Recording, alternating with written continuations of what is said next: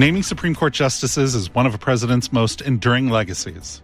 As a candidate, Richard Nixon said he wanted judges who were strict constructionists, not super legislators with a free hand to impose their political and social viewpoints upon the American system and the American people. His first opportunity to find such a person came on May 21st, 1969, just 4 months after he was inaugurated.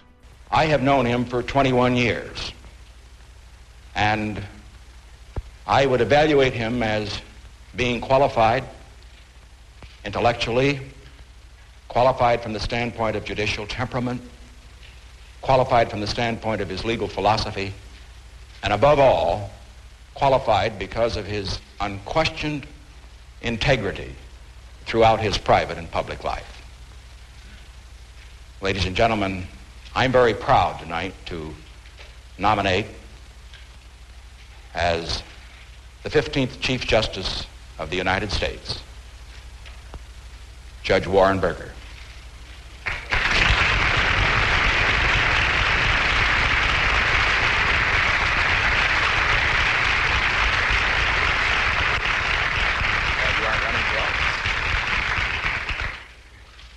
Thank you very much, Mr. President, members of the Cabinet, distinguished guests, and ladies and gentlemen. At a time like this, the best thing to say is very little. I am bound to say, of course, that I'm grateful to you, Mr. President, for your gracious expressions of confidence. I hope I shall be able to earn and deserve that confidence. I hope you won't mind if I say that, in a sense at least, you pay tribute to all of the sitting judges of the federal and state systems in this nomination. Men and women who, day in and day out, perform the difficult tasks of the administration of justice. And I hope I can, in a way, share that with all of them tonight. I thank you very, very much, Mr. President. Coming up, calls between President Nixon and his Supreme Court Chief Justice, Warren Burger, plus reflections from the Chief Justice, including his thoughts on the case that dealt a fatal blow to the Nixon presidency. Warren Burger rose from humble Midwestern roots to become one of the longest-serving Chief Justices in Supreme Court history. An attorney and political figure in post-war Minnesota, Warren Burger was an early Nixon supporter. He helped sway the state delegation to the Eisenhower-Nixon ticket at the 1952 Republican Convention. The next year, President Eisenhower appointed Warren Burger as an assistant U.S. Attorney General. And in 1955, he was named to the high-profile D.C. Circuit Court of Appeals. During his 13-year tenure there, he gained a reputation as a conservative law and order judge. So it was no surprise to see him on President Nixon's shortlist to replace retiring Chief Justice Earl Warren. Just 18 days after he was nominated, the Senate confirmed Warren Burger by a vote of 74-3. The president personally attended the swearing-in ceremony. As Chief Justice, Warren Burger voted with the majority in the Pentagon Papers decision and the Roe v. Wade decision. Ironically, he also helped to end Richard Nixon's stay in the White House. We begin on December 25th, 1971. Just a few weeks earlier, the Senate had confirmed 2 new Supreme Court justices, Lewis Powell and William Rehnquist. The 2 men replaced the retiring John Harlan and Hugo Black. And the President and Chief Justice discussed the new additions. Hello. Chief Justice Burger on the line, sir. Warren, I just called to wish you and all the family a Merry Christmas. Well, how wonderful of you And to take the trouble. and to tell you that I'm really pleased that you've now got a couple more people in that court, and that load you've been carrying is a little bit lighter. Well, it is. Yeah. It's going to be, and these are 2 really first-class men Right. that you've got here. One thing I think, of course, you've known Powell for years, but one Yes, I have. thing about Rehnquist that I think you'll be pleased. He is a bearcat for work, and he's totally honest and objective, and so I just pile it on him. He can take. Most people think that the only cases that come to the court are the spectacular ones, but my guess is 80% of them are things that are just hard work. Just plain work, that's right. And this fellow is a fantastic worker. That's one of the reasons that when I finally came down, I thought he'd be a good one to add to the court. Well, he certainly shows every sign of it. I've had 2-3 visits to the... Have you? Good. And he's just so eager to get to work. And of course, from his work with Bob Jackson, he knows the machinery of the court and the technique. Right. So he's got a running head start. Well, I won't be here for the swearing in because I'll be down with Sato. Oh, yeah. But I met them the other day and gave them their commission. So the main thing is you work them. And let me say that all this talk about the Nixon court is nonsense. To me, it's the Burger court. Well, that's what we want. It's the Supreme Court. I think now we're on the way to having a mighty good court for the future. Right. Right. You're getting off soon, are you? I have to go to Florida tomorrow for meetings. We're down at Williamsburg. We took a house down here that took our son and daughter, and we just taking it easy. We went to the night service at the old Bruton Parish House last night and had a great time.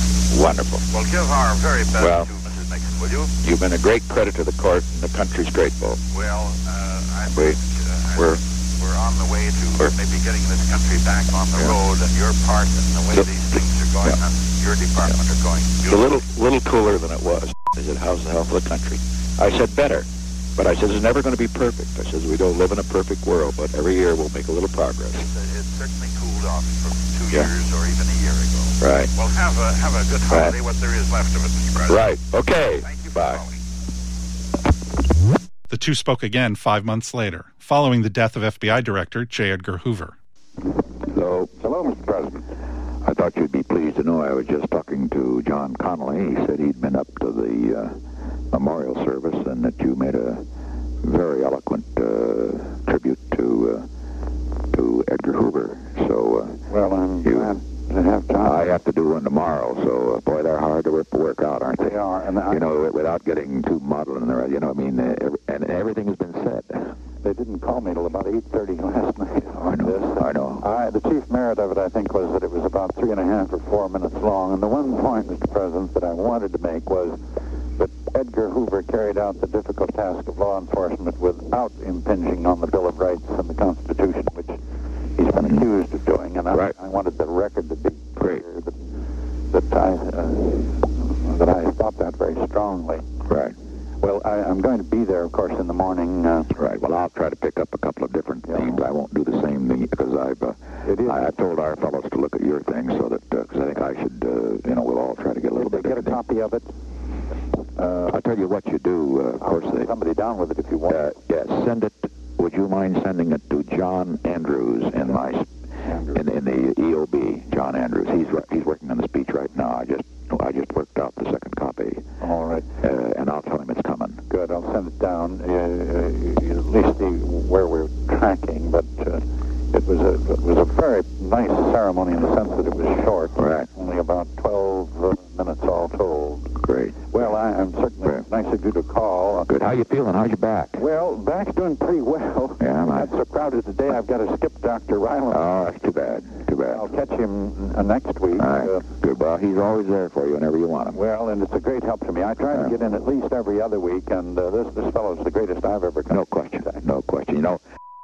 Well, he certainly does. And then in between, I almost every other day I use the Whirlpool bath downstairs, which is a great relaxer. Do you have a Whirlpool in your building? Put in when I got up here. They only cost about $500 to put in. Good. And it's the greatest relaxer. Do any of the other judges use them or not? Hugo Black used to use it once in a while, but nobody else uses it here. That way it's nice and clean. It is. And it's always available. Okay. Good to talk to you. Thank you. Goodbye, Mr. President. Fast forward now to January 2nd, 1973. 2 months after his landslide re-election, the president takes a few minutes after the holiday weekend to say hello. Have Chief Justice Berger. Yeah. You are. Hello. Good morning, Mr. President. Well, I understood you called yesterday on the New Year, and I should have called you. Well, not at all. Yeah. And I just wanted to... How you feeling? Oh, just fine. Yeah. And you look fit? Yeah, well, we got my gosh, did you go to the game by chance? No. I haven't been to... I never go to those games because, tell you why I don't, is that whenever they're sellouts. I went to one, Oklahoma, Texas and Arkansas about 3 years ago, and the problem was that it really caused so much commotion because it over 100 people have to go when I go, 60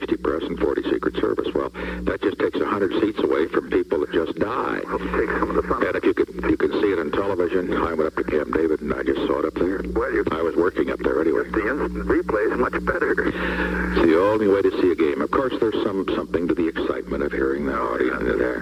Well, I haven't gone to one for years. I usually did yesterday just the way you did. I was down here at 9 o'clock. Worked all day. That's right. Even missed the game. This is the time to actually, in these periods like this when people are all gone. I'm just been in the office today and yesterday, and you can just get you get a lot of the paperwork done that you just have put aside. Say, well, I'll do that someday when I get a few minutes. You know. I wanted to start the year with a clean, empty box. I do it every time, and my box is just as clean as it can be. I unfortunately didn't get out all my opinions, but I got all the little stuff out of the way. So now the decks are cleared for another. Now you got your mind cleared so that you can make the big decisions. We'll have one's coming out pretty soon too. Oh boy, I've been struggling with this pornography thing. I don't know I don't know how we're coming out, but I'm coming out hard on it myself, whether I get the support or not. You're right. Well, I feel, of course, I'm a square. I'm like Alan. I'm a square. I'm on that. I mean a square in the sense that they just. I've read those cases when I did the Hill versus Time thing, and because it relates to the whole freedom of the press thing, and let's face it, they've just gone overboard. That's all. It's always a question of balance. Maybe you can. They say they go back to these 16th century stuff and say that well, what's wrong with that? That was great art. Well, the stuff today is not great art. The stuff today is just has its purpose. What is that term that they have? You have a redeeming social purpose. Yeah, good God. One of the biggest frauds. That was a Brennan opinion, wasn't it? I think so. Yeah. That's a phrase that emanated from some of the campuses in this period. And redeeming social purpose. This means that if they have one of these outrageous orgies, then if they mention Vietnam or the condition of the ghettos, that redeems the whole thing. Oh boy, isn't that something? Well, what else do you have? Do you have other decisions? Is the busing thing coming out, or no? That's way down the road. That's good. The longer the better. The longer the better is right. Right. Maybe we've been into that. Maybe we get some legislation passed and get it out of the way. We've got. I think things are coming in. I get impatient, but they're coming. And by the way, this young fellow, he's young now for you and me. He's 12 years. Rehnquist is a real star. Isn't that great? Isn't that great? He's good. Well, we'll try to give you one day if we ever get a chance to try to get another one. Get another fellow. I have no ideas. I understand that. You remember General MacArthur's famous statement when he spoke to the Congress. I'd put it a little differently for Supreme Court Justice. Supreme Court Justices never die and they never fade away. Right? You've got to get some young fellows up here and not any more 60s like... You guys are all right. I mean, my guys in their 60s are great. The Berger, Blackman, Powell triumvirate. But I'll tell you, let me say, I agree. I think one of the problems in the Congress, I was looking over a list here of our Republicans, and good God, I mean, we've got people over 70 that I hadn't realized. I mean, Les Aarons, Bill Wood, and all, and so forth. They're too old. They're too old. You know what I mean? You can't keep not because, understand, up until, I think you could, frankly, in a court, I think you can serve, say, to 75, because it's a different kind of a thing. The pace is different. But at the Congress, I think the House and the Senate, you ought to be out of there by 70, because, that's a murderous thing down there. That's the big reform that needs to be had over there. It's just getting some vigorous young guys in their 40s. Nobody should run for the House if he's over 40, because he can't mount anything. Run for the first time, I mean. And nobody should run for the Senate if he's over 50 for the first time. Now, you see, because you've got to be in so you can serve 20 years. I've been trying to preach this. George Bush is going to help a lot in that respect. He's a great choice for chairman. Well, he'll be an attractive guy to attract candidates. Well, you see, we got Bush in that point, and then Brock is going to be the Senate campaign committee man. He's a young, vigorous fellow. And Bill Butt Brown, the son of Clarence? Clarence's son, who was just bright as a tack. He's going to do the house job. He's a big, smart, not nearly as abrasive as Clarence, and almost as smart. So I think we'll have a fine team getting candidates this time. Well, it's mighty nice of you to take the trouble to call back. Well, we just wanted to leave our greetings. Well, we'll see you on the inauguration. I mean, you're the guy that has to swear me in, you know. Yes, the vice president I talked to the other day. I guess that tradition has varied with the vice president. But he called me, asked me if I'd do it. Sure. I said yes. I'll do two for the price of one. That's right. That's right. Well, actually, what happens is that the vice president actually normally does pick somebody else. I had Nolan swear me in 56. Mm-hmm. I don't know who did it the other time. I've forgotten. Nolan did it in 56. But it doesn't make it's a matter of it varies, and I think it's really neater to have you do both. Yes, it produces one more body on the platform. That's right. Hadn't thought of that. That space is going to be premium. That's right. Well, we'll look forward to seeing you. We're looking forward to seeing you. One of the beauties of my oath, it's very short. His is quite long. His is the same. You know the difference. Yeah. Did you know there's a difference? Yeah. His is that long one, that you give to senators. Yeah. But mine is very short. I just swear to uphold and defend the Constitution of the United States. It's about 7 lines long. Yeah. I can remember that. Okay. Good to talk. Bye. Warren Burger retired in September 1986 as one of the longest-serving Chief Justices in Supreme Court history.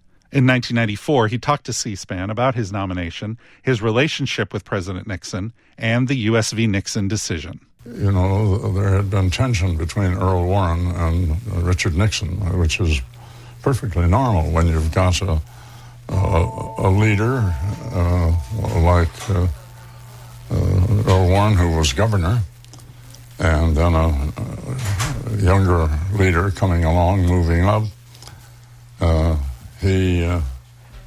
Tension does develop.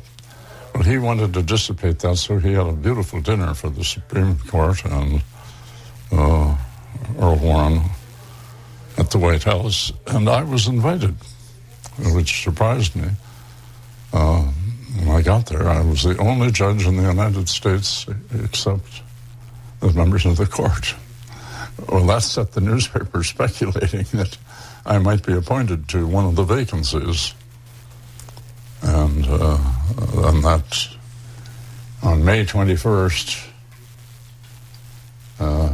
he sent a message that he was nominating me that night, and would I be at the White House at 7 o'clock or something like that.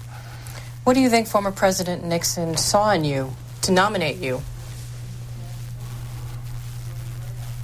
He once mentioned that he had read some of my lectures on criminal justice, and that's what got him interested.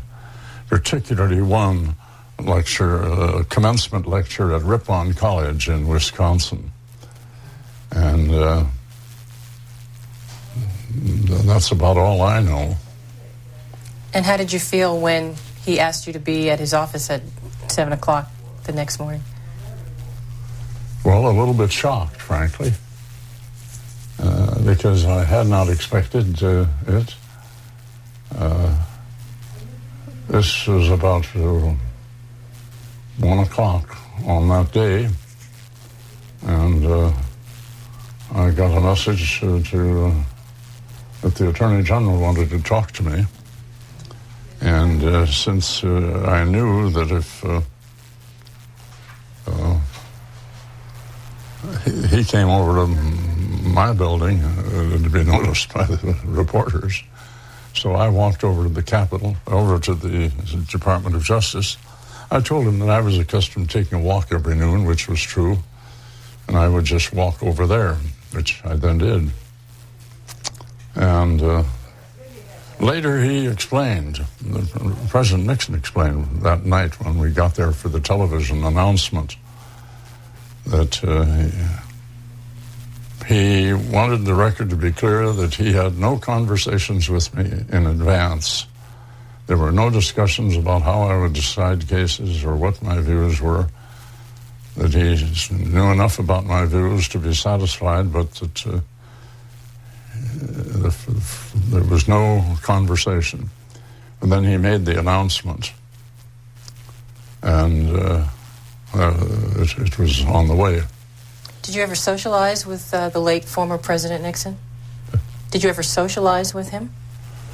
At state dinners, yes. Nothing else. He was never in our home. I was never in his home except at a state dinner, formal dinners. What about recreational activities? Did you ever play golf together? No. Nothing like that. Do you have any favorite stories? Any favorite stories? I never got into a conversation like that with him. Since he was a person who nominated you for the Chief Justice, did you feel a loyalty to him? Did I feel what? A loyalty to him? No special loyalty at all. I had a great respect for him. As a matter of fact, I had to write the opinion that, in effect, put him out of office. And that was the Watergate case, United States versus Nixon. How did it feel to have to consider that case? Well, it's painful to decide some cases, but you have to do it.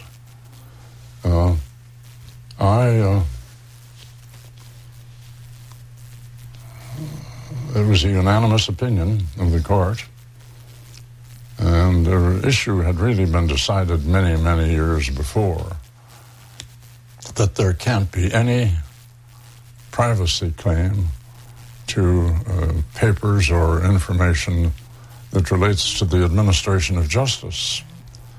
That if that was decided in a case where Chief Justice Marshall, sitting as a trial court judge in the case against Aaron Burr for treason, required Thomas Jefferson to turn over some reports, military reports, that he had ordered. As a matter of fact, I'm told pretty reliably that after that case came down, sometime after, just when I don't know, he said the case was right. How did you come to write the unanimous decision? How? How did you come to write the unanimous decision? Well, the Chief Justice assigns, if the court's unanimous in a major case, or even if it isn't unanimous, the Chief Justice assigns the opinion, and that's how I came to write it.